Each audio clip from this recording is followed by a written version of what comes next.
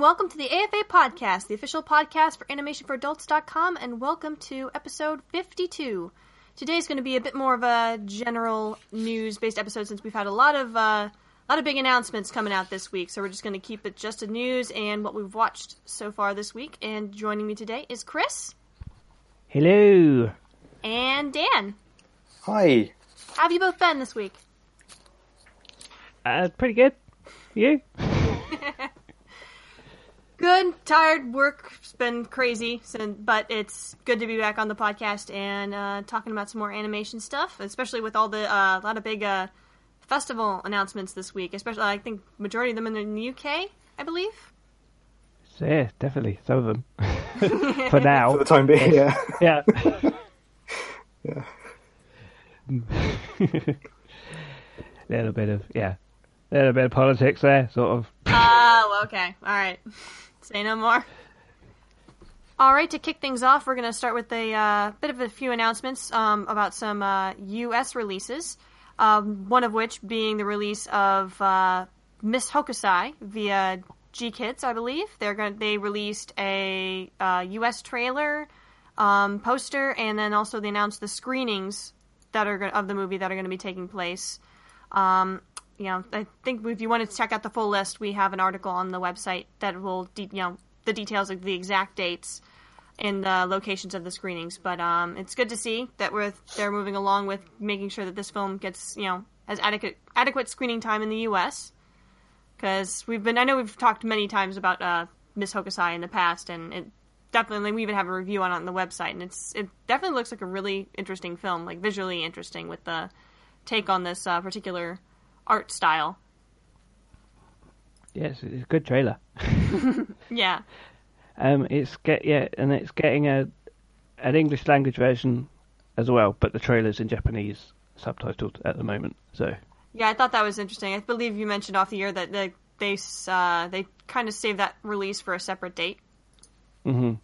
Nearer the time, probably. We'll probably hear if they've got any known people in the cast, which they probably will, because they normally do.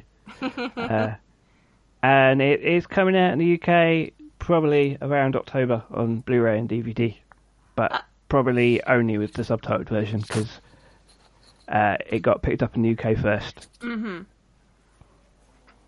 Yeah, and I believe the dates for the screenings across the US are going to be, also going to be in October. I believe October 14th, 21st, 28th, and all the way into November 4th. And I think it's just going to be those individual days that the screenings are going to take place. So if any of the theaters that fall into the line of these screenings are in your area, please go out and support them. And one other story in regards to a G-Kids release that's going to be coming soon is a French film called My Life as a Courgette. Make sure I pronounce that correctly. But they're also going to be getting a North American release as well. I believe the film is going to premiere in the Toronto National Film Festival later this September. But there haven't been any more announcements in terms of screenings or anything else with it. We'll probably have to wait until after the film has made its premiere in the film festival. It's going to screen, I think, in New York and LA before the year is out to qualify for awards, and then it's going to release in America as My Life as Zucchini. Oh my god! I really don't like that name.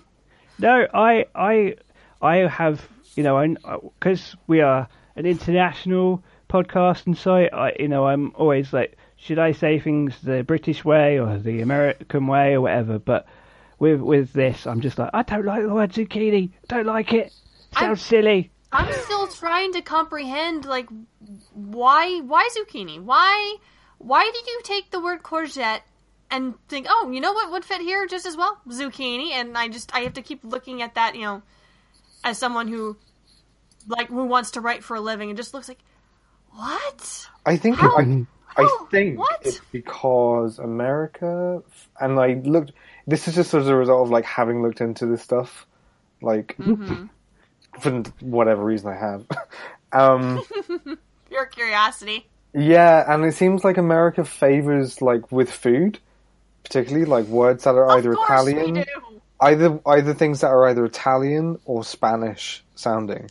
So, like, the same reason that you can't like, what we would call rocket, the salad, is arugula. Ah, right, Because yeah. rocket comes from French roquette, which is, and Americans, like, for some reason, didn't favour the French. You went for the Because the French aren't famous for food, of course. They're not, but they didn't have that cultural, like, influence, I guess, in America. Who tuned in to an animation podcast thinking they were going to get etymology on food? Hey, that is just the kind of value we give people. They come for the cartoons and they stay for the food etymology. Yeah. Well, maybe they don't. Maybe they stop listening at that point. Go, what the hell are you going on about? It's like, I thought we were talking about animation, guys. Where are we going? It's like, no, you're getting an extra lesson. Mm-hmm. It's okay, I swear. But no, yeah. That name. Interesting thing about this film is it is being submitted to the Oscars as Switzerland's, because it's Swiss-French co-production, Switzerland's entry for the best foreign language category. Really? That's how it works. Each country can put forward a film for consideration. It doesn't mean it will be nominated, but right, because I was of the understanding that you couldn't do that. I thought that animated films were only eligible for the animated category, because I remember a few years ago The Wind Rises was nominated as a Golden Globe foreign picture, or not in the English language. Was it? And it was like the last year that they were going to be able to do that or something. I might be entirely wrong, but yeah, I'd be surprised if they. I mean, good on Switzerland for doing that. But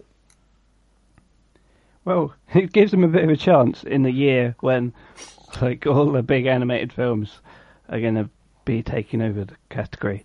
So, G-Kids might still might get two. Like, if they get one in the animation and one in the foreign language. Hey, double the nomination. That sounds great. And I know I saw for the trailer for the very first time for that movie featured on our website, and I have to say, even like it's got a very interesting premise to it to go with the particular type of animation that it is, and I'm genuinely intrigued to see where it goes.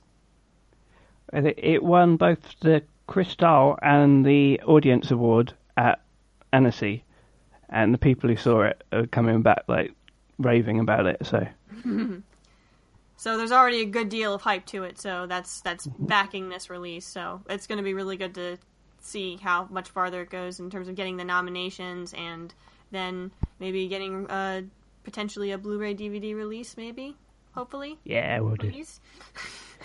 And you know who's excited about that film is the director of Little Prince, Mark Osborne, because I said, who's excited about that via Twitter? And he replied, he said, me! So, nice. So there you go. Sweet. Hi, Mark, if you're listening.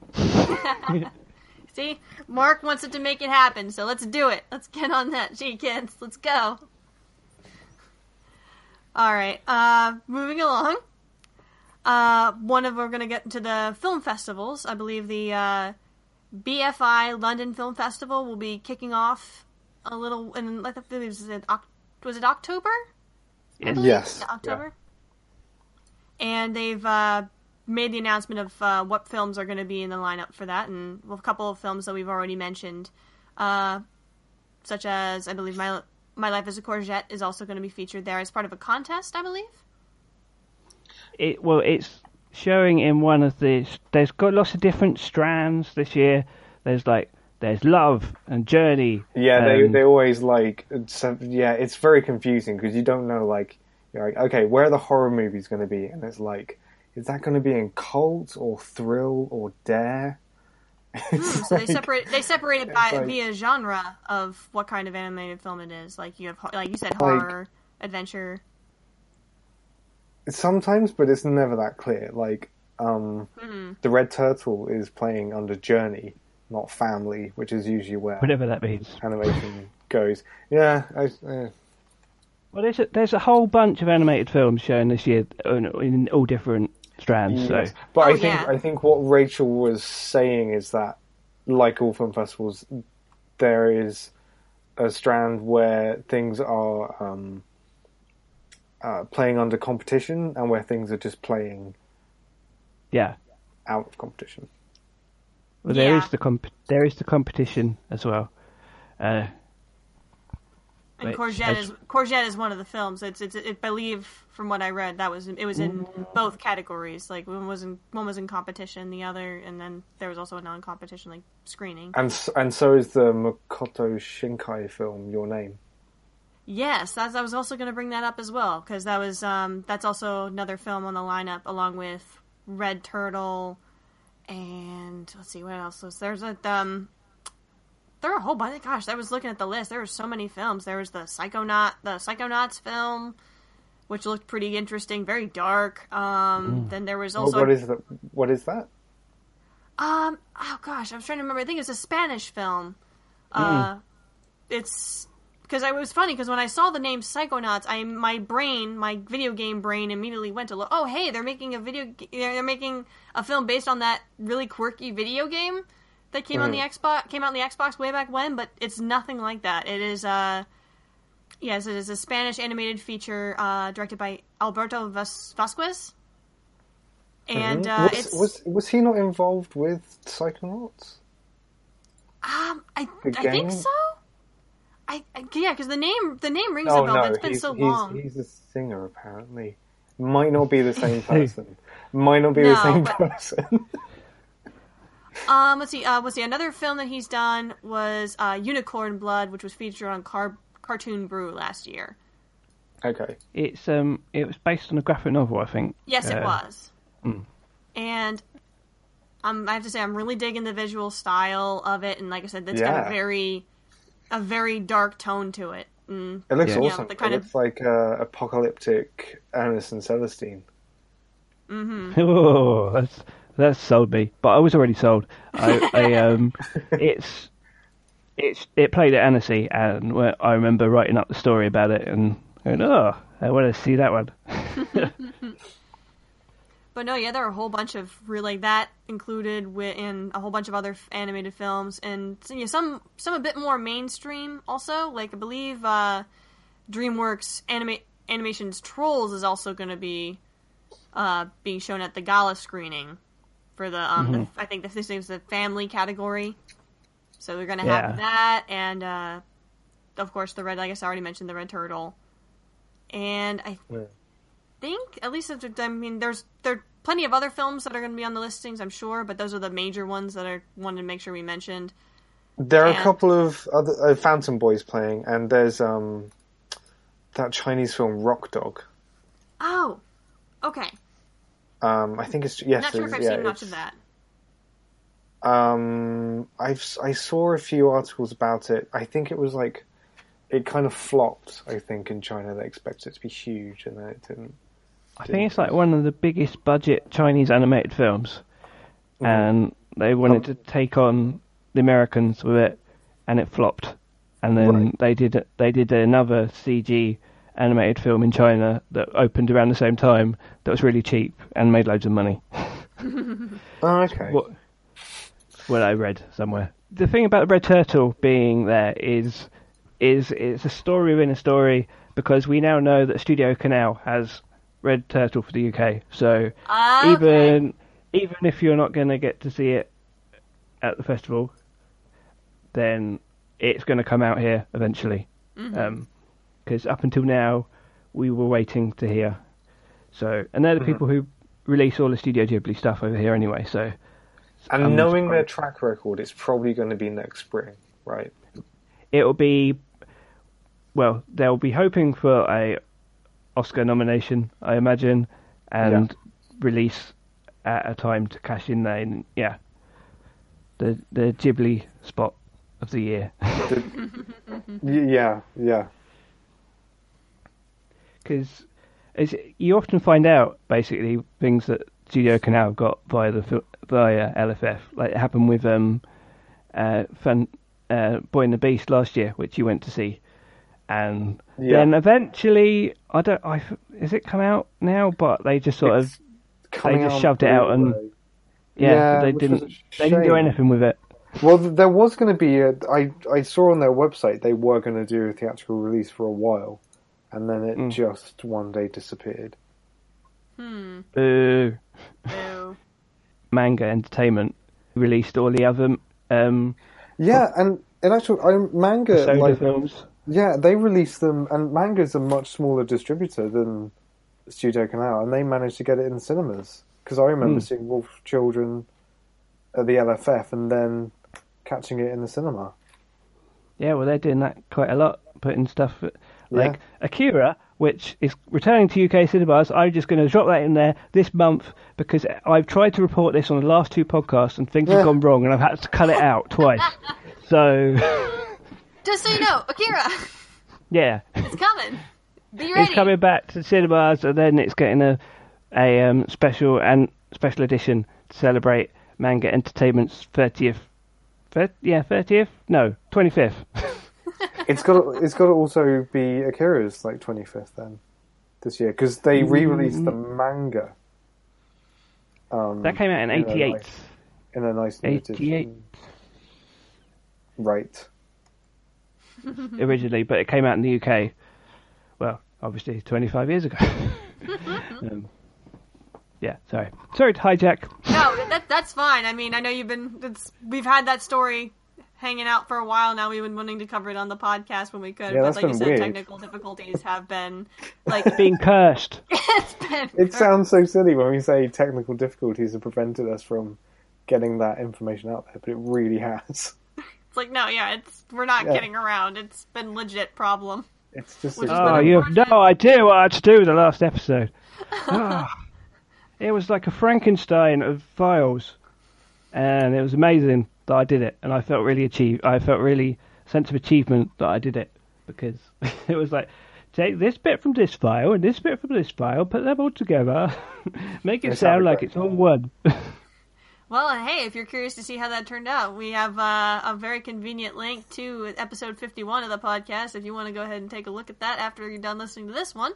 But plugs aside, one other film that was going to be featured in the BFI London Film Festival that we also have a separate article describing and talking about, I believe, the release of the trailer for was a film by the name of Ethel and Ernest. Oh my god. Yeah, and this film's really special because I believe it says it basically is based around it was created by Raymond Briggs, I believe you said. Mm-hmm. And it's the same gentleman who made the Snowman. Mm-hmm. Yes.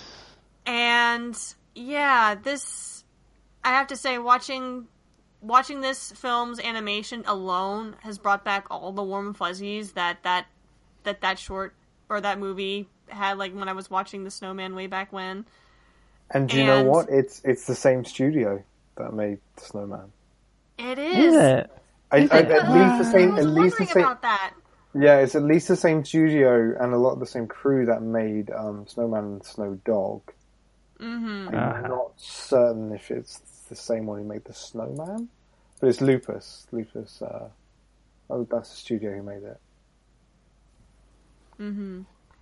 And I believe this is our first time talking about this film on the podcast, so I might as well go into a brief synopsis of it. It's basically following the titular couple as they meet in 1928, and then basically kind of goes through the major events of their life together, from getting married to having a son, and everything tied to that. I think the Great Depression, is that this was all taking place? Part of it, you guys. In World War II, and it looks like it's going to be a very heartwarming, but also, one of those, like, pull on your heartstrings type of movie. And what really, like, was interesting to, like, find out about with this movie was, I believe, this movie is like a recounting of Raymond Briggs's a relationship with his own mother and father. Mm-hmm. Yes, that's really cool. Just on principle. Yeah, it's it just looks like it's probably going to destroy you. Just emotionally, it's just going to be, oh god. The highs and lows of life all in one compact film. Mm. Lovingly animated. I think it's going to have, because it's coming out it's getting a world premiere at LFF, and then it's coming out in October in the UK. Yeah. And I think it's going to have particular resonance for the home audience, because just watching it, I'm thinking about how the main characters are sort of, thinking that's kind of like same sort. I don't know if it's set in London or if it's up north or something, but I thought it looked kind of like London, and I'm thinking of, it's making me think of my grandparents or whatever. Aww. And you're just thinking it's going to have like lots of resonance for people, and the voices, the main. Yeah, it's definitely going to have that effect. Like, sorry, Chris, to interrupt there. Yeah, but it's definitely going to have that effect. Just like how he calls her duck. I don't think I've ever seen that in a film before. But it's something my granddad used to call us all the time. It's a very like specific British thing, I think. And it's Jim Broadbent and Brenda Blethyn doing the voices, so quality actors as well. So, and the BBC are involved, one of the co-producers and the BFI. So it's gonna, I think this is going to be quite a big deal over here, I think. I can predict that as well. As it should, and like how exciting! It's like a hand-drawn movie, like a British one, completely made here, and it's great. Yeah, my only worry is that it's going to get a bit lost amongst all the big CG features and stuff this year. It could do, but also I think there are plans to show it on TV around Christmas. Oh, because really? the BBC are involved, so that would make sense. I remember hearing about the project ages ago, and first hearing about it as being a TV special. Oh, right. So I think at the very least, like it's gonna get a TV screenings at some point. I don't know if it's gonna be definitely at Christmas, but that seems to make sense. That'd be a great way in order to have the film reach more people. Yeah, absolutely. I can see it really being a hit on TV as well around that time of year. Raymond Briggs has got form in breaking your heart, hasn't he, with the snowman and especially on Christmas. My God. And when the wind blows as well, which is Oh look, there's some lovely old people. Oh, there's the nuclear war. Oh, they're dead. I haven't seen it. That's what I've heard. Wow, that's like a crash course version of the movie. Jeez. Yes, spoilers. Oh, okay. But I'm really, really excited to see how well this film does, and if and when maybe get US release, though it's probably not likely. Do you think G-Kids would be interested? I would hope that they'd be. It's certainly got the British like export thing going on. It's kind of it wouldn't be too much of a stretch to get the audience of like the King's Speech watching it. Oh yeah, like my mom, because she cannot stop rewatching that movie.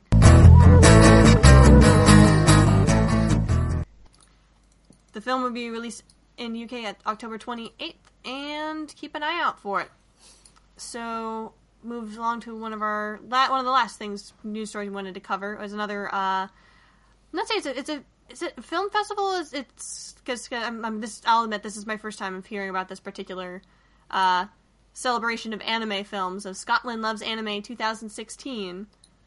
So I'll admit being a little not knowledgeable about this particular event, but it's basically just a big convention where you get to screen all these recently made anime films, or just a big screening. Yeah, it's been going for I think it's been going about 5 or 6 years, basically, and it runs for quite a few days, and it's in both in the biggest cities in Scotland. It's in Glasgow and Edinburgh, and it's curated by one of the guy who founded Anime Limited, which is one of the anime companies. Who, full disclosure, I do some writing for their blog. So that's how you knew this was coming. Well, one of the ways. But they show a bunch of anime every year, including a few premieres. Sometimes UK premieres, sometimes European premieres, or sometimes just Scottish premieres, and they also normally show some older films as well that you might not have got the chance to see on a big screen before. And also they have a tradition of having a mystery film that you don't know what it is until you turn up, and sometimes it's something quite major. I don't know if one year one of the Evangelion films was one of the mystery films or not. That's quite a surprise if that's you walk into the film, it's oh gosh, we're watching Evangelion. Or whether that was just a rumor and it didn't happen, I can't remember. But and it's quite a good thing because so much in the UK is based around London. So this is for basically everyone in Scotland and people in the north of England and stuff. It's having this big event annually there is quite handy. Yeah. I've considered should I go 1 year, but it's that's a long way for me. I've always wanted to go because it sometimes they do have some cool premieres and things going on. But it's just a while for me. Yeah, it all depends on where you live, but at least I know for people who are planning on going, there's they've made the announcement of what the initial announcement of what films they have lined up for this particular year, and quite a lot of really neat titles. Most notably, what was mentioned with the previous film festival, there's going to be a premiere of Makoto Shinkai's Your Name film, and I'll admit I only just recently watched the trailer for that, and I'm already just kind of wishing I was in the UK and being able to come see this, because it's just it looks so great. That has just come out in Japan last week or something. Yeah, and it's very recent. And it's been a really big hit, apparently. Number 1 in the Japanese box office, I think? Yes. And so it's playing LFF as the first anime film ever playing competition. And then it's playing Scotland Loves Anime, SLA as they call it. And then after that, end of November, it's showing in cinemas around the UK. So yeah, that's going to be getting around and getting some more of a global release, and I'm really happy about that. And I'm hoping maybe makes its way to the US. I hope. It probably will. But yeah, if it's getting this wide of a release, it's bound to come. It's bound to come here eventually. Just the question of when, because I want to see this movie now. I'm very impatient when it comes to films that really blow me away. It's just get here sooner. Me too. Have you seen any of the Shinkai films? I've seen bits and pieces of some of them. I think those, because I know that the animation studio that is working on this film was the same one that did, was it 5 centimeters per second? Mm-hmm. I don't know if that's the same director. Yes, it is. It was the same director. I've seen bits and pieces of that, but that's definitely one of the primary anime films like onto my list of films to see that I need to get this now and watch it now, even though it's been several years since that film came out. But just I've been having difficulty finding it, like in my, the place where I normally go shopping for anime DVDs. But I should just bite the bullet and buy it online and just watch it, because I remember seeing bits and pieces of it in, I believe it was the first time was in Otakon. I forget which year they were doing during the AMV contest. There was during the sentimental category. That was actually one of the one of the videos featured that heavily, and I remember seeing that and just being absolutely like gobsmacked by the just lush animation. What was this? 5 centimeters per second? Yes. Yeah, that's the only one I've seen. I've seen Voices of a Distant Star, which is a 30-minute, which was his first one, which he did almost single-handedly. It's wow. What he broke through. I think he worked for a games company, and in his spare time, he was making Voices of a Distant Star.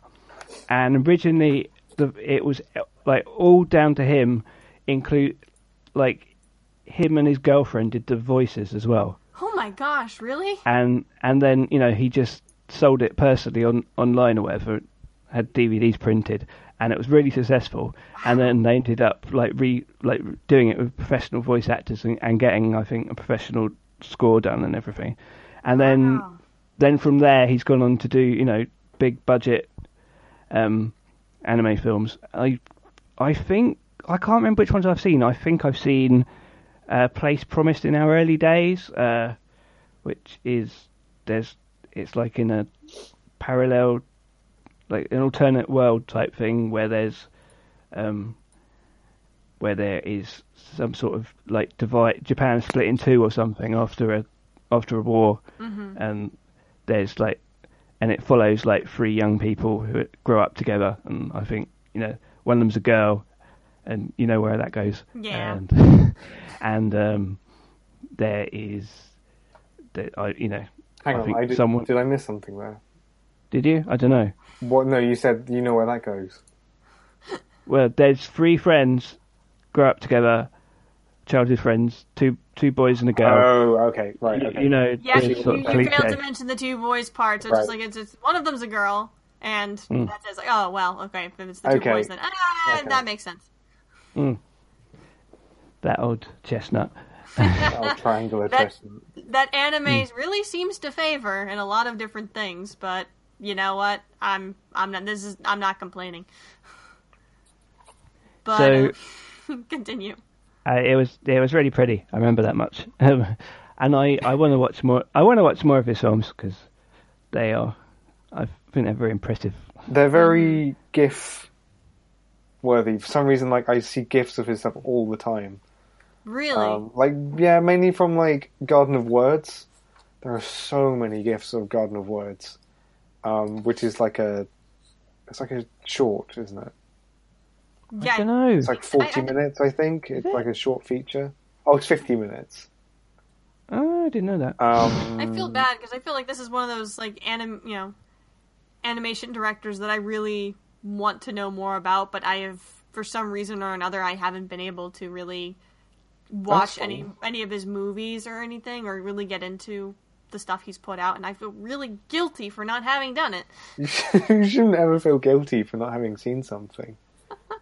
I mean, if I felt guilty about not seeing stuff, I'd die. Of just how many things, and seriously, of how many things I want to see but haven't.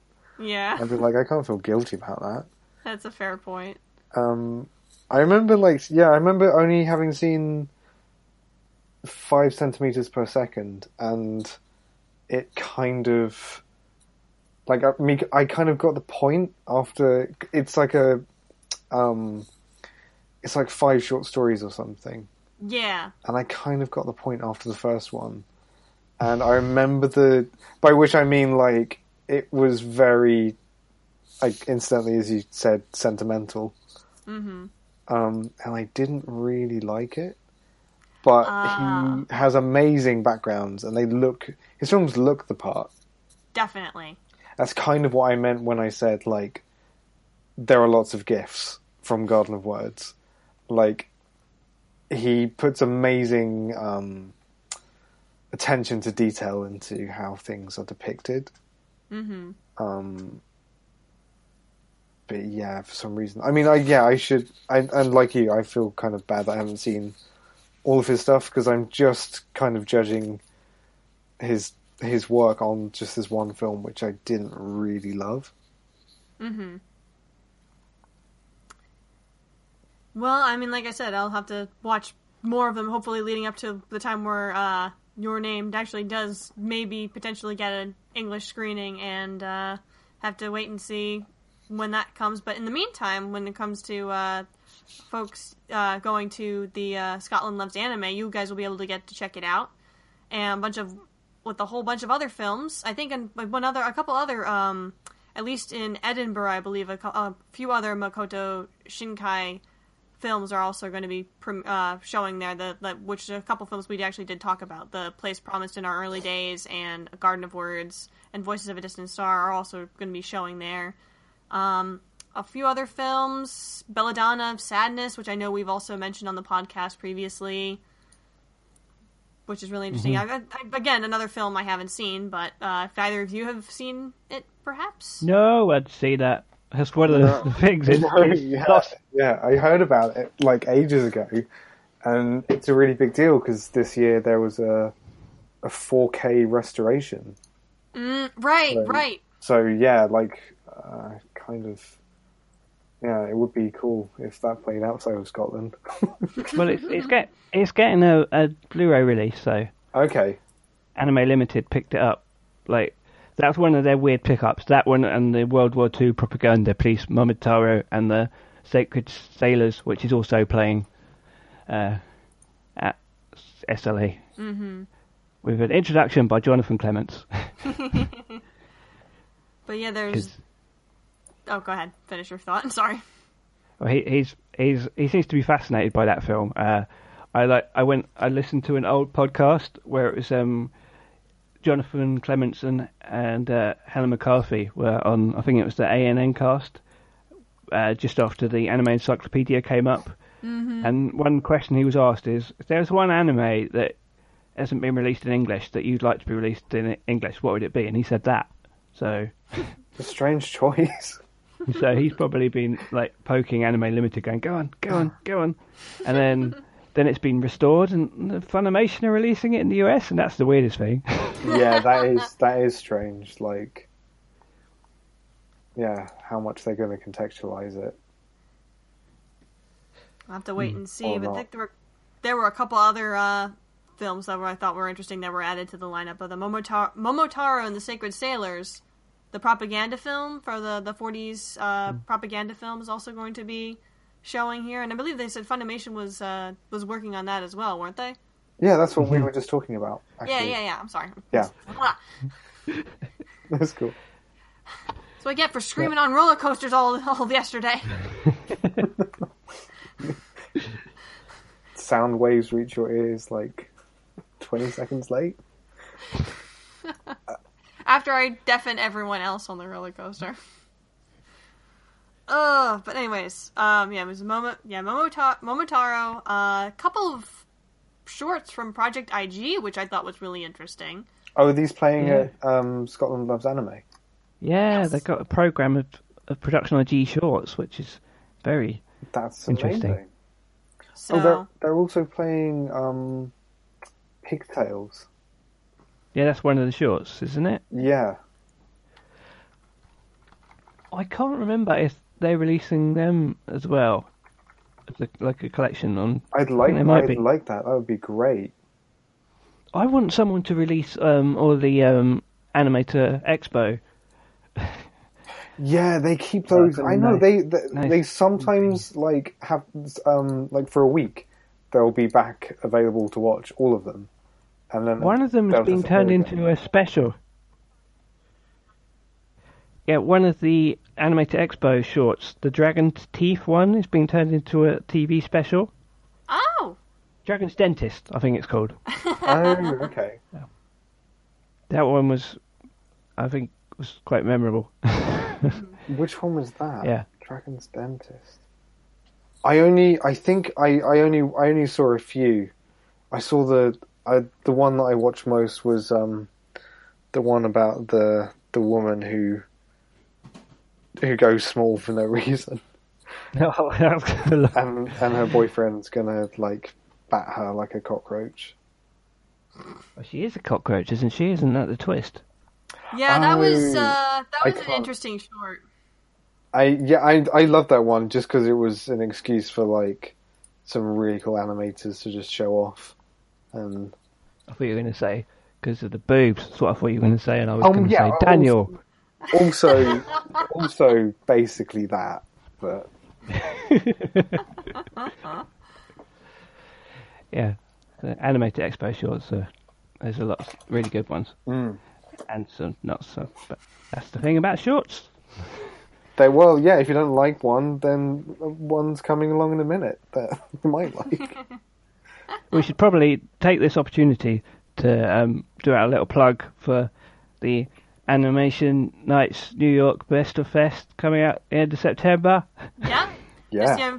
Since Yvonne is not here to do it, unfortunately, we'll give her a little shout out that's going to be going down. We've believe we have a link via directly on our website to link to more information about what's going to be going down. But we're going to have a lot of different panels about animation distribution and just a whole slew of stuff, and of course along with the premiere or the showing of the shorts that are in competition, and then announcing which one is the winner, and along with the winner of our very own Animation for Adults Award, which I will be there to present. And so, like I said, if you want to check that out and on more information, it's going to be on the Animation Nights New York website, which we have a link link directly to. And I believe the dates of when this is all going down is going to be the 29th and 30th of this month. So if you're hoping to get there, mark it down in your calendars, and we'll hope to see you at New York. But nice. And so also to wrap up our previous story, we have a list of the dates for the SLA 2016 of all the different movies and anime films that are going to be screening there from both Glasgow and Edinburgh between October 14th through 16th for Glasgow and October 17th through the 23rd for Edinburgh. There's got the full list is and the website details are tied to our article on the website. So if you're curious about looking into that and getting an opportunity to go, then I highly suggest you take a look. One thing they haven't announced yet, I think, is they haven't confirmed guests that are going to be there. And I would be not surprised in the least if Makoto Shinkai will actually be there, because they've had lots of big people like that. Well, especially considering a majority of it's not just his one new film, but it's like several of his films are going to be showing in Edinburgh. So yeah, the fact that, if he was actually going to make an appearance, I would not be surprised. And I think I think they might have said that someone from Production IG is going to be there. Okay. Well, there's like a Q&A session, I think, so that one has been confirmed. But otherwise, the guests are to be revealed a bit closer. So yeah. All right, so if you're in the area, I would highly suggest checking this out if you're curious about checking out these awesome animated films. And I think that more or less wraps us up for news, so I guess we're going to go ahead and just go into what we've had the chance to watch this week. I haven't had a chance to see too much due to a busy work schedule for my day job, but I finally got to see Kubo and the Two Strings. And it was glorious. I can't believe I'm actually saying this, because so far the films that of Laika's that I have had the opportunity to see, Coraline and Paranorman, and the only one I have not seen yet is the Box Trolls, which is a shame. I know. I haven't seen it yet. It's a shame, I know, but I've seen like bits and pieces of it, like say when it's on TV, but I've never been able to convince anyone to stay on this channel. I think it's on Netflix in the US. Is it? I think so. Well, it was. I'll maybe have to hijack my the other Netflix account tied to my mom and just like hijack that and watch it on hers. But yeah, that's the only one I haven't seen. All the films that I have seen so far, I've really enjoyed, and I don't think to the point where I haven't really pick a favorite, Kubo might be my favorite. And I can't believe I'm even having to say that, like I said, because all of the films are great and they deserve to, be watched and praised for what they are. But it seems like with Kubo, they seem to have gone an extra mile in, like, telling a really good story and just a original story at that, and just doing a damn good job of it. So that was, I'll save going into spoilers and stuff, extra stuff for when we can actually have a proper episode of the podcast focused around it, because it is definitely one of those movies that we all need to, make sure we've seen and then talk about it at length. Yeah, I do want to go in cold, because, like, the advertising has just been everywhere. Like, it's on buses, and it's like... I saw that. For some reason, I get it on my phone all the time. I constantly get, like, pop-ups, and I'm like, oh, go away, not because I'm like, this movie again, but I don't want to see any more before having watched the movie, because I don't know what the story is about at all. It's best not knowing going in, so I'm gonna, that's like I said, I'm not gonna say anything else other than I really liked it. It's probably one of Leica's best films that they've done thus far. Wow. Go see it. But yeah, it's just like, at the same time, it's like, I highly recommend, if you haven't seen this film yet, do not look into any other reviews or synopses of the story, because there's a good chance it might take down some of the enjoyment for you, because part of the joy is going in blind. Too late. Sorry, Chris. I had to look it up. I had to write about it. But I don't mind. I'm still going to watch it. You're still going to... Animation is still enough of a treat that I think you'll still enjoy it a heck of a lot. Yeah, good movie. I think all good movies do that, really. Like, knowing the story doesn't really ruin a good movie. Mm-hmm. It's interesting that there's been quite... Because I saw, like, a TV advert for it, like, at 10 o'clock at night, which I thought was interesting. Right. Because in the UK, it's being released by Universal, so it's a major studio. Because in America, it's Focus, isn't it? Who are sort of smaller. I believe so. And I know it didn't do very well in America, which is very disappointing. It was like Party did better than that. It was like burns me up. Opening. Sorry? I heard it was like the smallest opening, which is crazy. Yeah. It's so bad. I did hear from someone in America who basically they were making a comment saying, the publicity team on Leica really for Kubo really did a really good job of making it look like a really generic film or something. And I was like, what? Because I've just seen the trailers and I thought it looks like an epic and looked amazing. And so I said to the person, like, basically, what the hell are you on about? No, I mean, we all knew this from when we started seeing the trailers, way back when. It's like this film looks anything but generic. I don't see how anyone else would see that.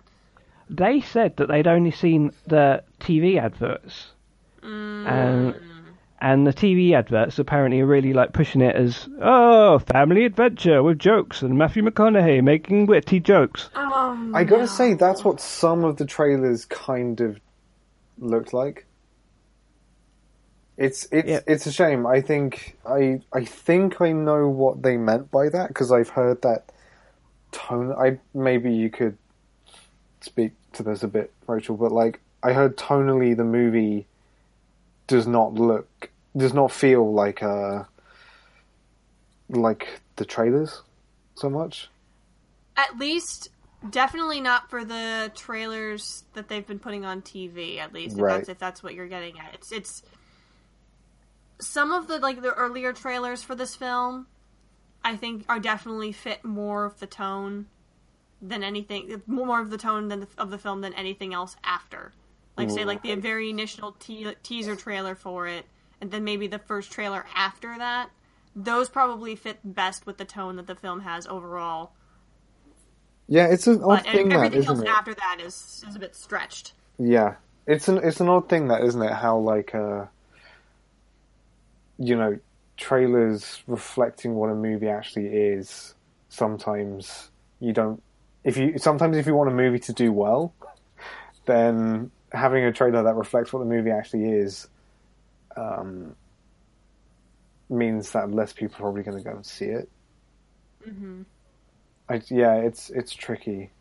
It's tricky, isn't it? Well, I always remember what they did with Avatar, which was they did trailers for all different audiences, and they did like, here's the one for the family audience that makes it look like it's Disney movie. Look at the wacky blue people, and then here's the one for the ladies, and here's the romance. Oh, and here's the action head one. Here's the action one for the guys. Yeah. And it was kind of crazy, just because they had to make so much money, because it was like the most expensive film ever. They were like, right, we have to get everybody in the cinema. Hey, to their credit, they more or less did. They totally did. Yes. And it would be more impressive if they get people back in the cinemas for the 400 sequels. That's the real trick. But I guarantee you, what that film didn't succeed with, what Kubo's did, I know I'm totally seeing it again. I will go see it as many times as I can now that I've seen it, and try and get as many more butts and seats to see it with me as I possibly can. That was one of the things I insisted with when I was going to see this, is I needed to have, like, all my friends with me, so we were all seeing this together, and it was a good time. But, Friday's coming out Friday. Almost there. I'm definitely, almost there, Chris. I'm going to go to the cinema with the big screen to see Kubo. Perfect. Because, I don't know. I don't know. What do I mean by that? I do make the effort to go and see Leica movies when they come out, which they tend to late summer. Yeah. And it's great seeing them for some reason. Seeing them in the cinema is just makes them that much better, because the models are not the size of a cinema screen, and and when they're blown up, you just you see all the detail, and I'm looking forward to Kubo. Can't wait. Oh, this will be my first Leica on a big screen, actually. Really? Yeah. Are you sure? Yeah, definitely. Like IMAX big screen, or? No, it's just I've never seen in the cinema. Cinema ever. Oh, okay. All the others I watched on disc at home. Well, this will be an extra treat for you, because I think it's this. I mean, all of them are really good to see in theaters on a biggest screen that you can. But I think there's enough visually interesting things to look at in Kubo that it's definitely it's you have to see it on the biggest screen you can at least once. Did you watch it in 3D, Rachel? No, I did not. The reason for that was because one of my friends accompanying me, she has had a history of getting heavily motion sick with either a particular style of animation or with 3D glasses, and it's so I made sure to get just a regular screening of the film, so I could actually sit through the movie. Right. Hang on, with a style of animation. Yeah, I don't know. One of my friends is I don't know what it is, because there are a couple of things like animated shows or movies that I've tried to share with her, that are generally in 3D style animation. Mm-hmm. And I don't know what it is or what aspect of them bug her, but she says every single time she watches it, she gets a headache. Right. Is that like a review, or she literally gets a headache? I get that with My Little Pony. She physically gets a headache just from looking at this particular style of animation. It's not that the film is bad or she didn't like it. It's the fact that there's something about looking at that particular style of animation that causes something doesn't click between the eyes and the brain, and it just causes some kind of headache. I'm not entirely sure what it is. Okay. Yeah, I've never heard of that before. But no, she still went and saw this movie with me, and she said she got a little bit of a headache as the film was closing, but she still was able to sit through the whole thing, and said it was a really good film. So, there you go.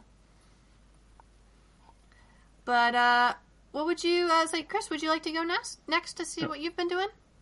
Okay, I haven't actually watched a whole lot of animation this past week, apart from that I have caught up with the short films for the ANNY Best of Best thing, and they were all cool. One thing that did occur to me when I was watching those is that there's something about animation that other mediums don't, well, live action, for example, doesn't have, and that is the fact that the style of the animation or whatever. Sometimes you just personally you will instantly dislike, you will not connect with that style of animation or dislike it, and you'll just have an instant reaction like, oh, I don't like the style of this animation or whatever, and you'll then have to work it. It could be that the story's really good or whatever, but you'll have to work against it basically to get through that, and your instant reaction, your gut reaction to it. And if you're watching a short, you just go no. Don't like that short. Don't like that it's short. over. It doesn't jive with me very well. And I'm not saying that happens a lot, because I liked most of them. But there were some that just I had an instant reaction to that I didn't connect with the style or whatever. Yeah. And that happens in longer animations as well. And that's you hear of people who just can't watch any Studio Ghibli or whatever just because they can't, personally the visuals or whatever, just I don't like the way it's drawn, and they can't get past that. And that's something that you get in animation and I guess you get in art, for example, but you don't get in live action film. No, definitely. That's something that separates animation as as a medium compared to live action film, because live action film it's people. You're used to seeing people do things, so it's just it's easy to kind of get into that. It's just from that point, it's just being able to follow the story and events, not really so much the the visual spectacle. But yeah, it's very, for animation. There are plenty of series or shows or movies or shorts that if they're shown a particular style, like that, there's just some that don't agree with you. For example, it's no secret that I'm a fan of Dragon Ball Z, but I have, my two closest friends in the world. My two closest friends that live not too far away from me, when we watch all these different types of shows together, I've always wanted them to watch it with me, but they won't because they're not very excited about the animation style or the art style of the show, and because of that reason alone, they refuse to watch it. And I could count on two hands, a number of different shows that I personally enjoyed that they won't watch with me, and then conversely, there are shows that they like that I'm just like, don't feel it as much. But it really just comes down to a matter of personal taste and perspective. And yes, and you will one day hear our favourite for which of those shorts we, as a group, selected as our number one. So you will hear at the festival. But other than that, something I watched a little while ago, but I've just written up the review for, is the classic Studio Ghibli film, Kiki's Delivery Service, which is getting a play in the UK, which is the other story that we tried to cover several times, and it went wrong. I see what you did there. Now that you are doing the review. Yeah, I didn't even think about that until just now. Oh yeah, there's a play, and that's kind of what made me actually go back and rewatch it. And I just wanted to mention it because I kind of feel like it's an underappreciated part of Miyazaki's back catalogue. I think you don't really hear anyone say, "Oh, I don't like Kiki," but no one ever. People, when you ask people their favourite, they always go, "Oh, Spirited Away," or Princess Mononoke, or Totoro, or Nausicaa. But it just feels like it. People like it, but I think they just think it's a bit inconsequential, or whatever. But I don't think it's no less inconsequential than Totoro. Really, it's just it's a very gentle film and very sweet and there's no bad guy or anything. But I just love it. Oh yeah, I think the whole fact that it's just kind of laid back and charming, and like you said, no bad guy, no villain, or no real. The only conflict really in this film is Kiki, coming to this town and then, adjusting to the location and the people who live there.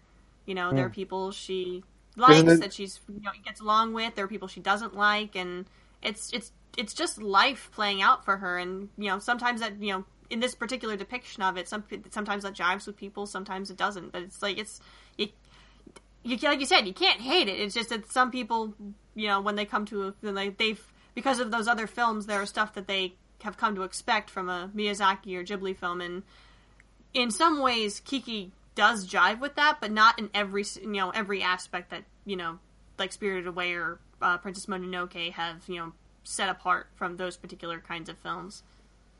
Yeah, it is easy to overlook because of that, because like the money shots in this movie, so to speak, are like taking a pie out of the oven. And it's like, but it looks like a damn delicious pie. But like if by that point in the movie you're in, like that pie looks delicious and that's an amazing scene, and it is, and yeah, it's funny. Like I think I don't, like you said, Chris. I don't think there's anyone who hates it, and I think a lot of people love it. But it's a funny film to like talk about that sort of response to, because you're like, well, there's bread and she's there's a cat. And you really want to eat the bread. Yeah, and you really want to eat the bread, and then the bread looks delicious. And then it's so sad, and then there's this really cool woman who lives in a cabin, and she just draws like crows, and she's sort of a painter, and you sound like a lunatic trying to describe it, but for me, like, the experience of watching that movie is like why it's so special. Like, it really is. Everything, like the sequence that I think is the most impressive, or as in literally made an impression on me, was the one where she goes to she's just going shopping. And she's like, well, I guess we're only going to be able to afford to eat pancakes. And it's like, it's such a great movie about like moving out and trying to make your own way. It's, and that's, I think, how people like treat it. Because, I mean, that's a story that anyone at any age, relates to, I think. Mm-hmm. No, especially, I mean, I think maybe it's the fact that you've got that kind of story, but you also have this character who's, she's got certain abilities and powers, and I mean, those are, to be able to see those at work is really great, animation, and just one of the aspects that makes this film so charming, but at the same time, it's just like, compared to such a simple story, I think with some people, it might just be kind of like, huh? It's like, why would you choose to tell a story like this in this way and not another way? But it's, again, it's part of what makes the film so special compared to the other Ghibli films, or part of what makes, it's maybe that's how they were able to, get the, tell the story with the kind of like, the Ghibli kind of, supernatural charm that most of those movies have. Not all, but most. Yeah, and on another level, it's like, it's the movie that Miyazaki made after Totoro. Mm-hmm. And it was all, I mean, it's strange. You could look at it and you can almost say it's like a movie where he doesn't feel he has to prove anything. Mm-hmm. And that's like very much in, like when they were making the movie, he said that he wanted to avoid the overly cinematic. So like when there are shots, when there are just like close-ups of people talking to each other, the camera has been, the virtual camera has been purposefully placed at eye level, so you're experiencing the world from eye level, and you're not looking down or looking up or being overly flashy with how things are presented. Yeah. I see where you're coming from. It's kind of ironic because I think in a lot of ways it's the most most easily accessible Miyazaki film in that there's no weird Japanese cultural things or anything. No. So you could just show it to anyone and they'd get it. It's just a young witch moving from her home to a port town. That's it. Nothing other than the witch powers. There's nothing unusual or something that that cross cultures wouldn't be able to understand. Yeah. Oh my god. It's so. And now that we're talking about the movie, I can talk about like my favorite moment in the film, and I can't explain why it's my favorite moment. Sure, go for it. It's when she has just she's rescued Gigi because she got Gigi mixed up with a like a plush like a toy cat. And she gives like I think she gives the toy cat to this old dog, this slow old dog called Jeff. Yeah, it's so weird how I know his name. He's in this movie for like 2 seconds, and she gives this toy to Jeff, and Jeff is like so old, and he's so sad that he can no longer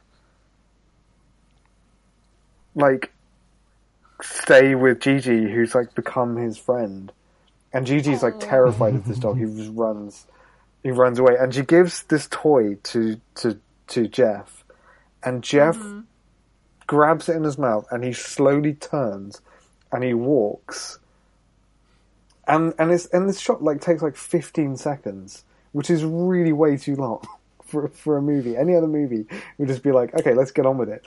But like, this movie like stays with Jeff as he walks slowly back into the house, and he's so sad that he can't hang out with Gigi anymore. It's such an awesome moment. That's so sad. I've forgotten about that part. Thank you for reminding me. Now I have to rewatch the movie. Poor Jeff. I love that movie so much. I remember one of the scenes that really stuck out to me way back when I first watched it was, I believe it was one of Kiki's deliveries where she was, I'm trying to remember the exact circumstance. Like I said, it's been a while since I've been able to watch this, like, and fully appreciate the film. But she was doing a delivery for this grandmother for her granddaughter, and then she makes the delivery, and the granddaughter is like really kind of nonchalant and just really doesn't. She's a bitch. Yeah, basically, it's like her grandmother's like the sweetest woman ever, but she just won't like give anything that her grandmother gives her the time of day. It's like, oh, it's just grandma doing this thing again, and you can see how visibly upset that makes Kiki because she met her grandmother in person. She's like, oh, she's such a nice lady, and then meets this girl, and she's like, wow, she's like really nasty, and then she's ungrateful. Yeah, and because Kiki actually helped her make that pie. I know, and it was just like all that effort put to waste because like you said, this one bitchy girl is not going to give either of them the time of day. And even better on later when she's hanging out with her one friend with the bicycle he wants to fly Tombo. I'm sorry, I forget about his name.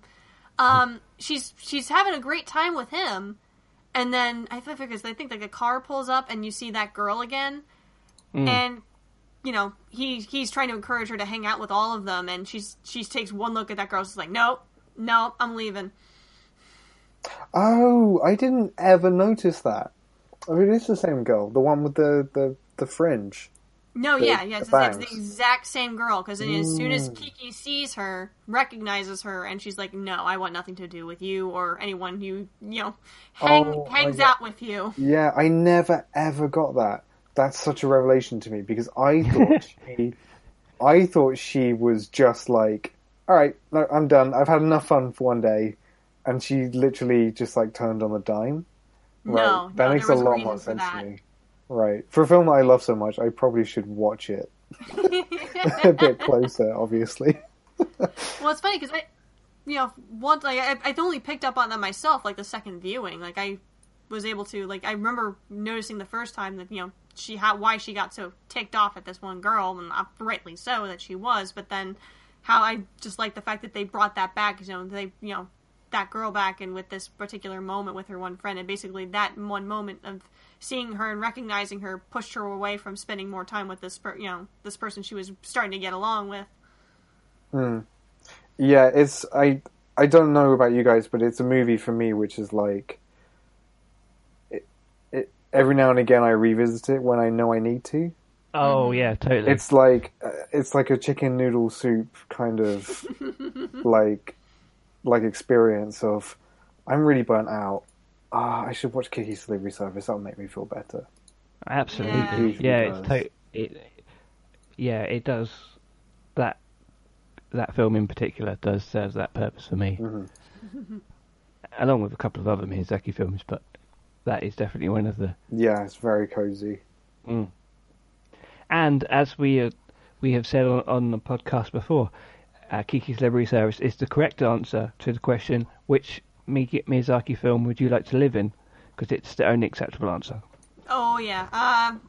All right. Let's see. Spirited Away world, the world of Spirited Away is a little too chaotic. I mean, you turn a wrong corner, you find yourself in the spirit world, and then you get turned into a pig. That's great.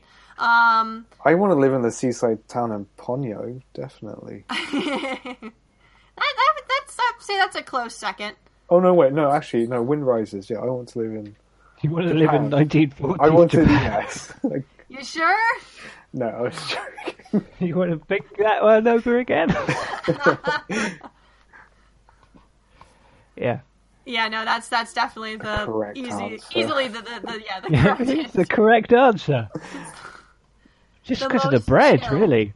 Oh, yeah, that's true. The bread and the pies and the bike rides. And... Yeah. Oh, I just want to eat pie, guys. Look what you did.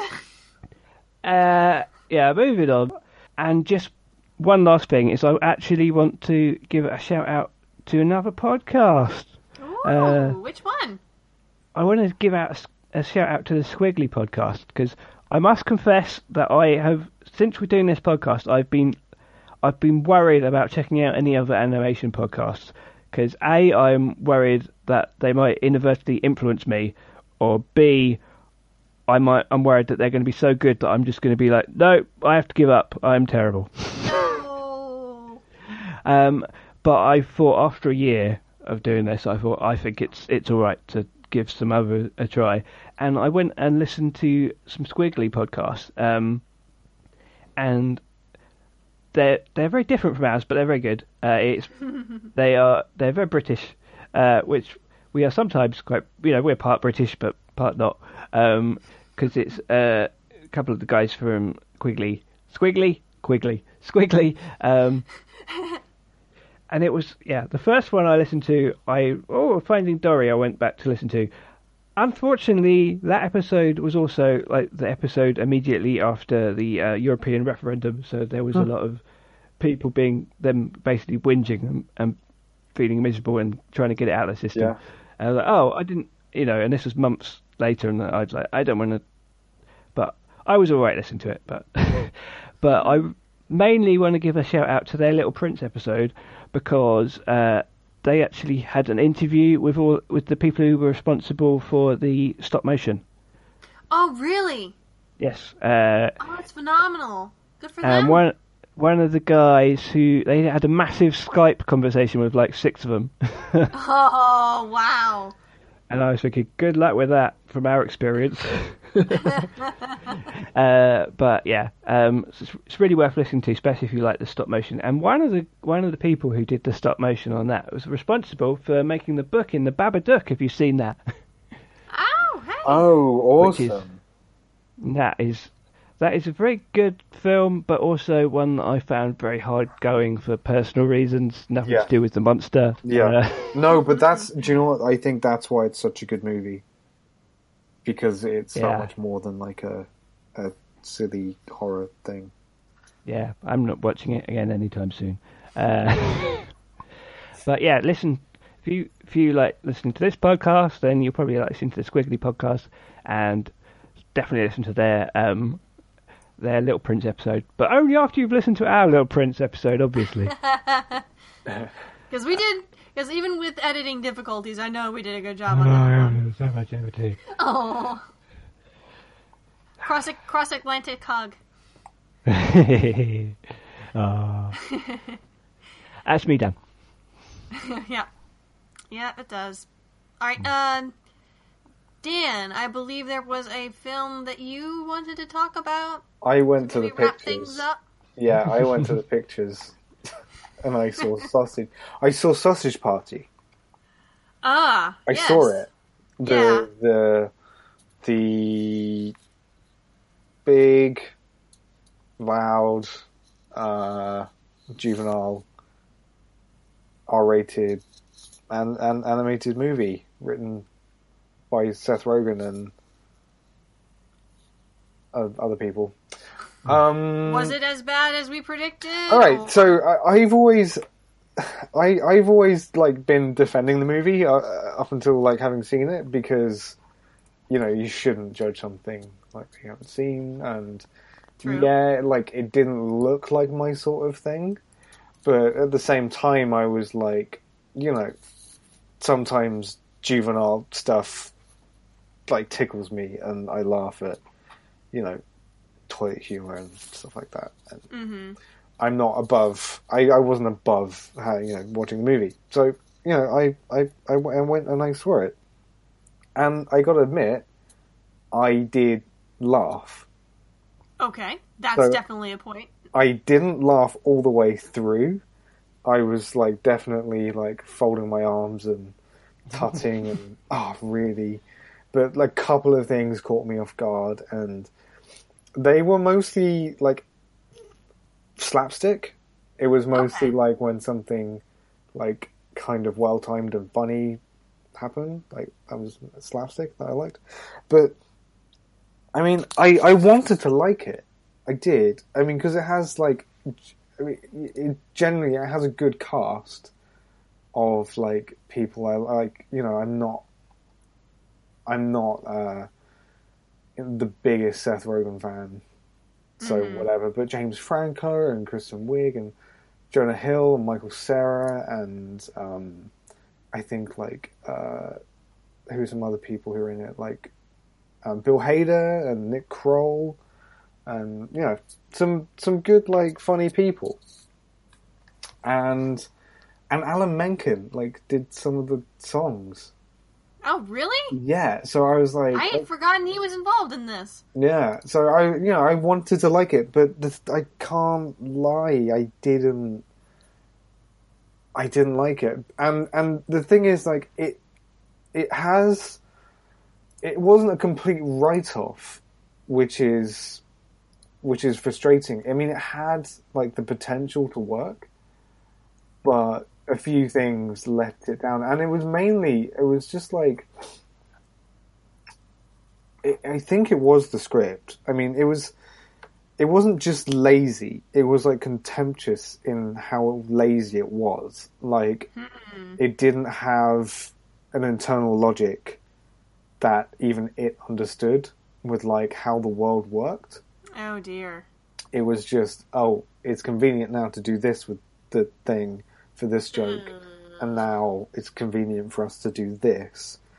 And it's a strange story because of that, because there aren't like clear rules that are set up. And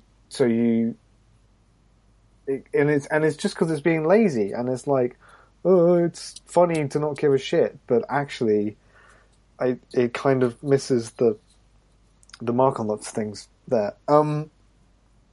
Yeah, the thing about it, right, is I love good juvenile, like, slapstick, comedy, animation. Like, the thing that it made me think of most was Matt and Trey Parker, Matt Stone and Trey Parker of South Park, make it look easy. Like, they make it look like what they're doing is just, let's be juvenile and make a few jokes and say swears a lot, and that's kind of gonna be good enough. And it's not, because, I mean, the reason Matt and Trey are so good is because they those guys really understand how to make good stories that are like robust and they work. Like the South Park movie, it has lots of swearing, but it makes sense. Like there's a reason for things. Its own world. Yeah, and the other thing as well, like they swear in this movie so much, even, and I think it's just they're just doing it because they can.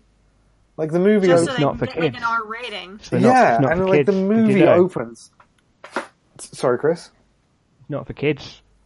Yeah, but it's not like good swearing. It's not like The Thick of It or Veep or like I said or South Park or what else is good at swearing? Like Curb Your Enthusiasm. It's not like it's not it hasn't got like good rhythm to it. It's just oh shit the thing. Oh my god shit, and it's like that's not funny to do that. And like Seth Rogen said, okay, that he wanted to make a Pixar style movie, but just R-rated, basically. And the thing is, he hasn't put in the work that Pixar put in. And I know it's a lower budget movie, and I mean, technically they didn't pay their animators. Yeah, and actually, technically, like that's the best thing about it is, like, they don't hold back with the cartooniness of it, and that's actually like really refreshing and cool. And there are lots of like bonkers expressions all over the place and funny slapstick, animation. But the story stinks because he doesn't. I mean, the way it's written, it doesn't have that internal logic of like Inside Out. The reason that movie works is because they set up rules and you kind of follow them and it makes sense. Yeah, the world has rules. I mean, it goes with Toy Story and Bugs Life and all the Pixar films. They all have their own type of internal logic. And I started doing the Cars thing, where you're like, okay, the internal logic of this world doesn't even make sense because they're food that's sentient. But then I started thinking, like, okay, at what point does a thing become food? Like, is that, like, would a pig in this world talk? Because bacon does. So I started, like, doing the Cars thing where, there's a scene in Cars where they're holding up, they gesture towards, like, a photo frame on the wall. And I'm like, and I just watched that scene and I'm like, who the hell made that frame and put it up and put the thing behind the glass? And then it distracts me. It's like, how could a physical car, do the actions that needs to be done in order to put this thing here or put something in here? It's like, because, no limbs, no thing, if you're gonna take that concept all the way, at the very least, like make it seem like this is a world, where cars are sentient and stuff that only exists only because, cars are sentient. But they don't show you the humans in the prison camps who make everything for them. That's the bit they don't show you on the planet of the cars. Yeah, that's a good explanation, actually. That's very dark. That's very dark. That's like a... There have been plenty of explanations or, like, things, like, ideas with the Cars universe that people just make really extremely dark. It's like, what happened to the people? Well, I think the clearest one is, for me, the same one for Sausage Party, which is the filmmaker was too lazy and didn't think, okay, there's an extent to suspension of disbelief because you need to have some level of belief in there for you to be involved in the film. It just reminds me of that thing of when, I think you've said this before, Chris. I think this is you who said this. People think it's easy to make children's books because they're simple. No, it's not. And then, it's not. And I think that's the same kind of... This is what, like, Seth Rogen making this movie is like to me. It's like an old guy going, reading a Sean Tan book and being like, oh, I could do that, and then realizing in actual fact it's very hard, and you have to put in as much effort as you would if you were making, Anchorman or whatever. So the other thing about the movie is that it has this overall idea about like a higher being. It's all about the fact that all the food products think that when they leave the supermarket, they go to the great beyond, and it's beautiful and it's lovely, and it's a very clunky, like obvious, like metaphor for the afterlife. Oh yeah, okay. And then they quickly discover that they're actually meant to be eaten. But there's nothing with the concept that the film really follows through on.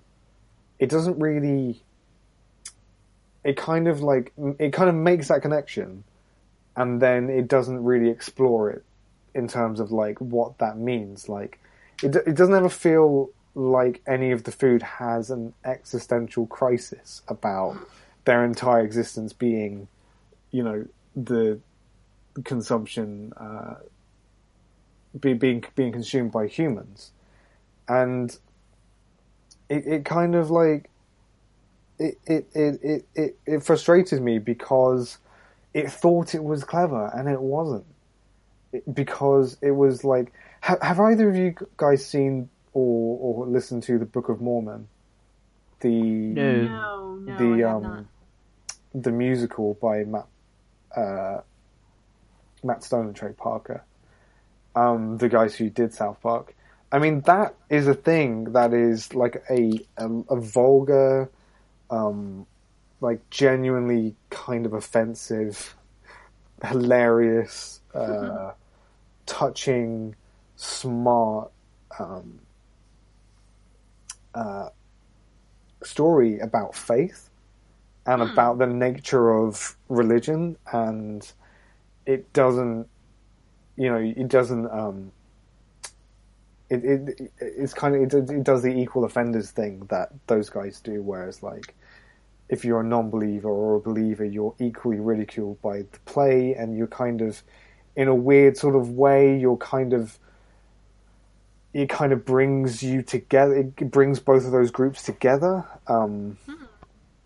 because it kind of ridicules both of them, and you both realize, oh, we're both stupid, and we're both ignorant, and we don't know, and all we know is that, we love each other, and that's it. And it sounds corny, but it's like, that's an example of, for me, a story about religion that is vulgar and crass and funny and offensive, but kind of, they put in the work, and it works. And this one just sort of goes, God doesn't exist, and and then it sort of like tries to do a thing about not being offensive, despite being peppered throughout with what? Yeah, and I mean, like, What?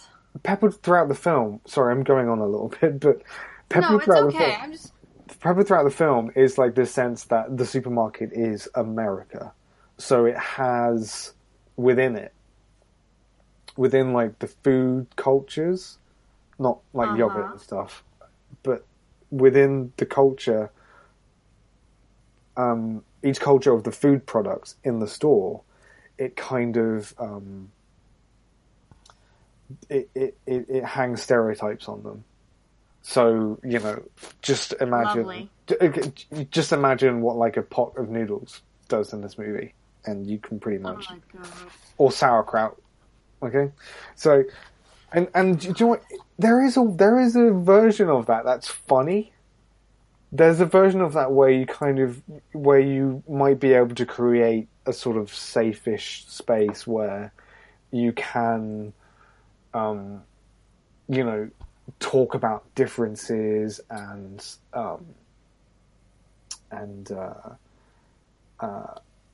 like variety of experiences and things like that. But this movie just doesn't do it. I mean, what it does is it kind of, I mean, it creates like this weird like 1940s idea of what, you know, each race or ethnic group is. And it's like, it's not even smart with how it's offensive, if that makes any sense. Like, No, there's a version of it where it kind of, it could work, but it doesn't want to put in the effort there.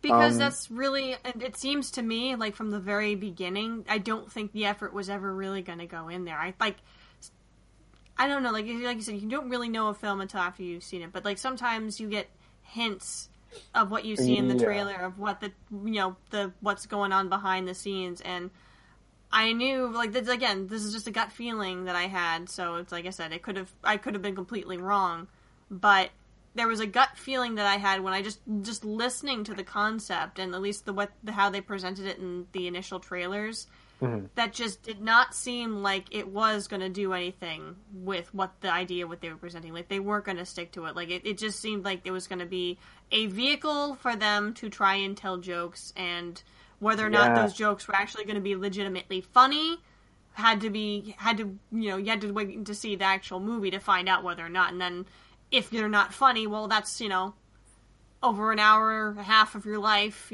gone. And who knows how much you had to pay to go see it in the theater. Yeah, well, it wasn't that expensive, thankfully. But that's kind of how it is. I mean, there are bits that are funny, and there are cutaway gags which should be funny. Like, there's this, like, husband and wife couple, which is, like, peanut butter and jam. And okay, now that is funny. And the jam jar smashes, and there's, like, red goo everywhere. And there's this, like, jar of peanut butter that's screaming because his wife has been killed. And that's funny.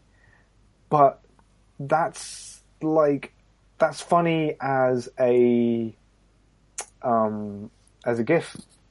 That's funny as, like, one thing in isolation. And there's nothing about the experience of watching the movie that creates a context that makes that any funnier. No. If you know what I mean, like, there's nothing about there isn't, like, comedy that comes from the characters, like, knowing who the characters are. You're not laughing at it in the same way that in Toy Story, like, you come to learn that, like, that Rex is very anxious and he's quite scaredy, and he's a freaking T-Rex. Yeah, and the movie kind of makes a joke out of that, but then it kind of banks off you knowing that later on, but there's nothing about the characters in this movie which does anything like that.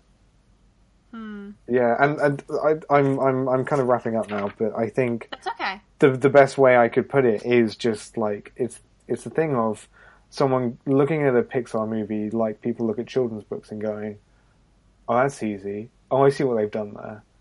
And then not really understanding what makes that thing good. And it kind of coming off as being arrogant because of that. Because it's like... pretentious.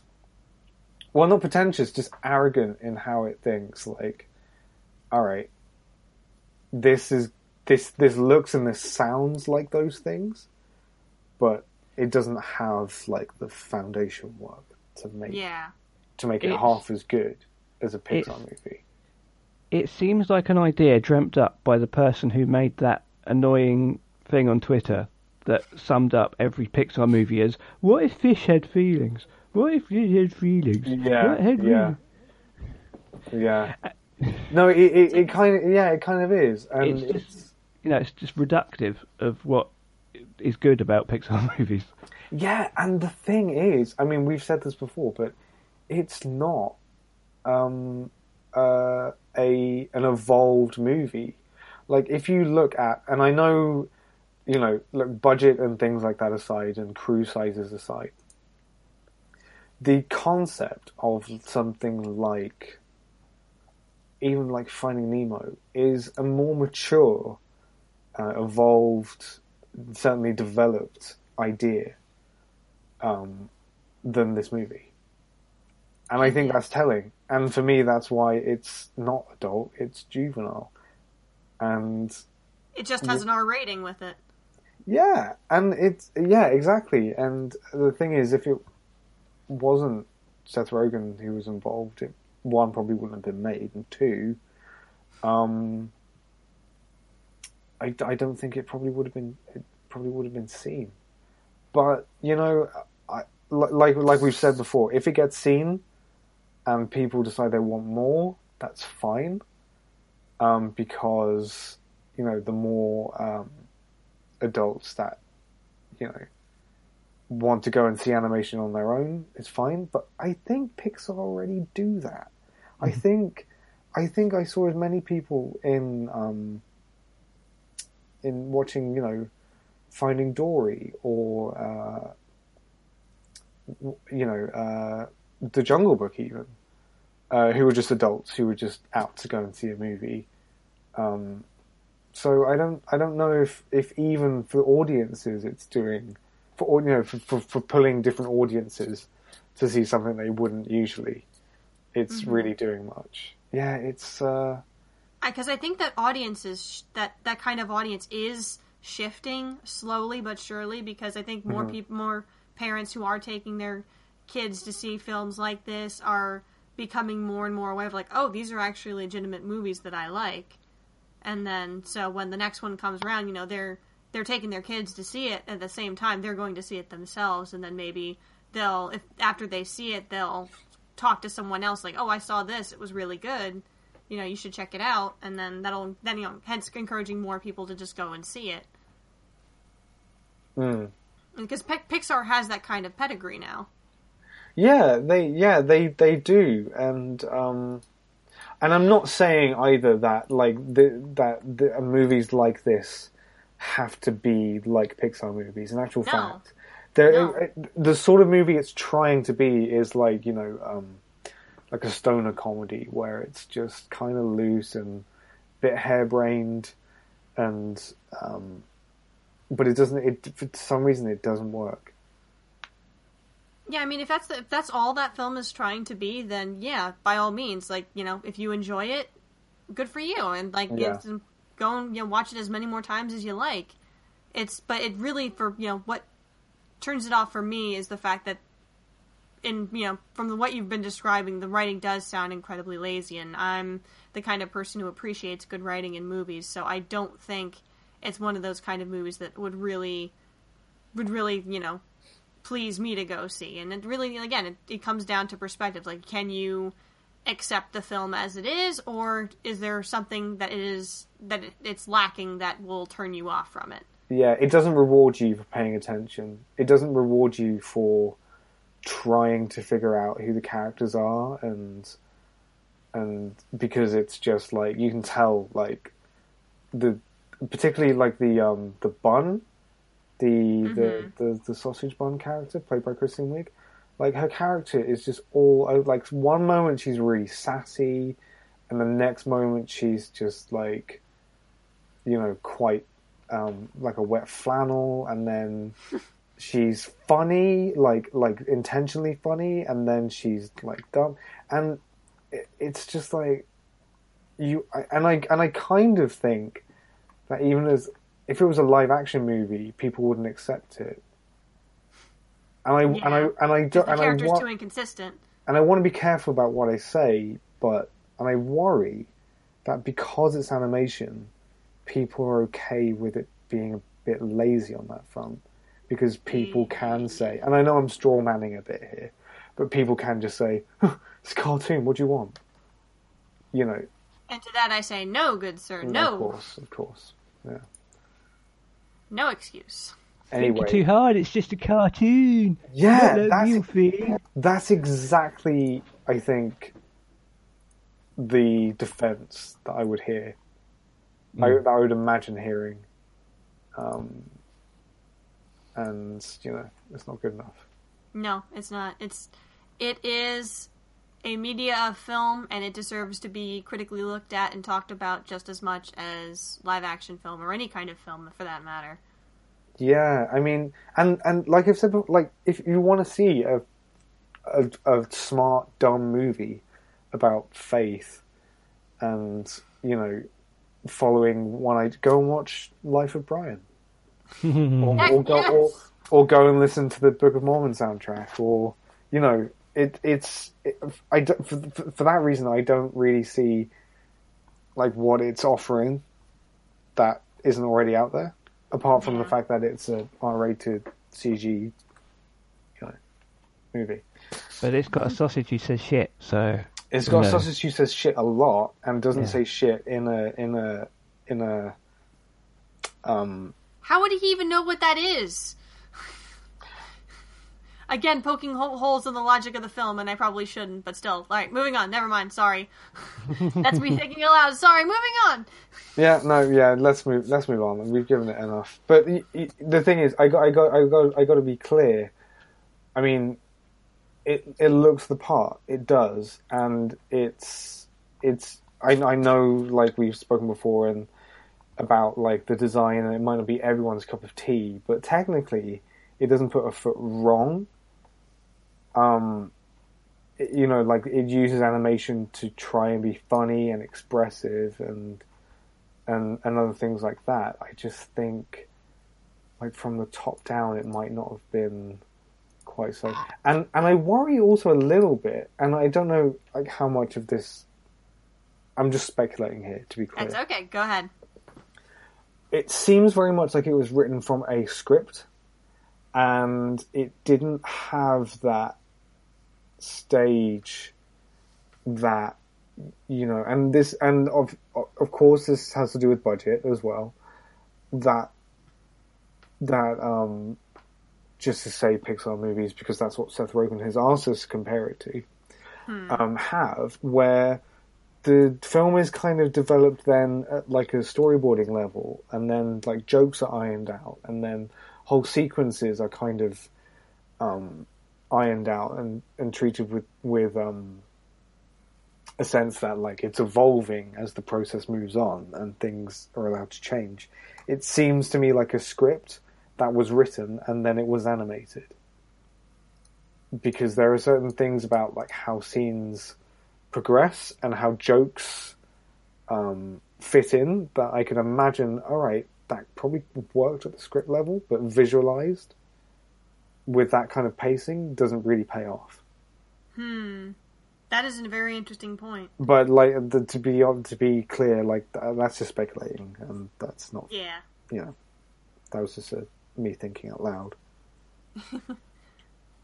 Well, it was definitely good to at least hear about the film from your perspective, and at least I'd like I said, I'm not sure if my opinion on it is going to change from what I've seen thus far to the point where I am going to see it at all, but at the very least, I'm glad to know, you know, get kind of the inside scoop on what it was like. At least one of us seen it now, so we can actually have an opinion of someone who isn't just wildly speculating like we have been for the last however long. Yeah, definitely. Yeah, but you should. I think you should see it, because I'd be really interested to hear what you guys think. Cause I will see it. I'm just not going to the cinema to see it. Neither am I. I think if I'm going to watch Kubo's it, out on Friday. Yeah, if I'm going to see it there all, are it'll certain have to be on TV or on, like, say, Netflix or something. Yeah, because there are little moments which are funny, and there are ideas in it which are funny. Like, you know, there's like a Stephen Hawking mad scientist kind of character that's just a lump of gum, and that's really funny, but it doesn't really matter, like in 90 minutes, if like 3 seconds is funny. Yeah, if you know what I mean. That is a very good point. But I think that more or less does it for this episode, and as we just covered all of our news topics, and now got a very interesting look into Sausage Party and talking about Kiki. That was a lot of fun. So it was. Wrap up today's episode. We want to find more of our other episodes of our podcast. Check out our website at animationforadults.com, podcast.com, Stitcher, iTunes. I believe we still have some of the later episodes on iTunes of our podcast, but the earlier episodes I don't believe are no longer Just there. the first couple. We have 50 episodes on at once, and then the first ones fall off. So. Mm-hmm. And if you want to stay tuned for more animation news, reviews, and articles, check out our website and all the stuff tied to that. And also keep an eye out for Animation Nights New York and find out more about when Best of Fest is going to be taking place. And that pretty much wraps it up. You can find me on Twitter at Fail2Ninja. And Chris, where can we find you on social media? Mr. Christor on Twitter and on Facebook. And Dan, where can we find you? You can find me on Twitter at Hamu. All right, awesome. That more or less wraps up our episode, and we'll see you next time for episode 53. Take care. Goodbye. Bye.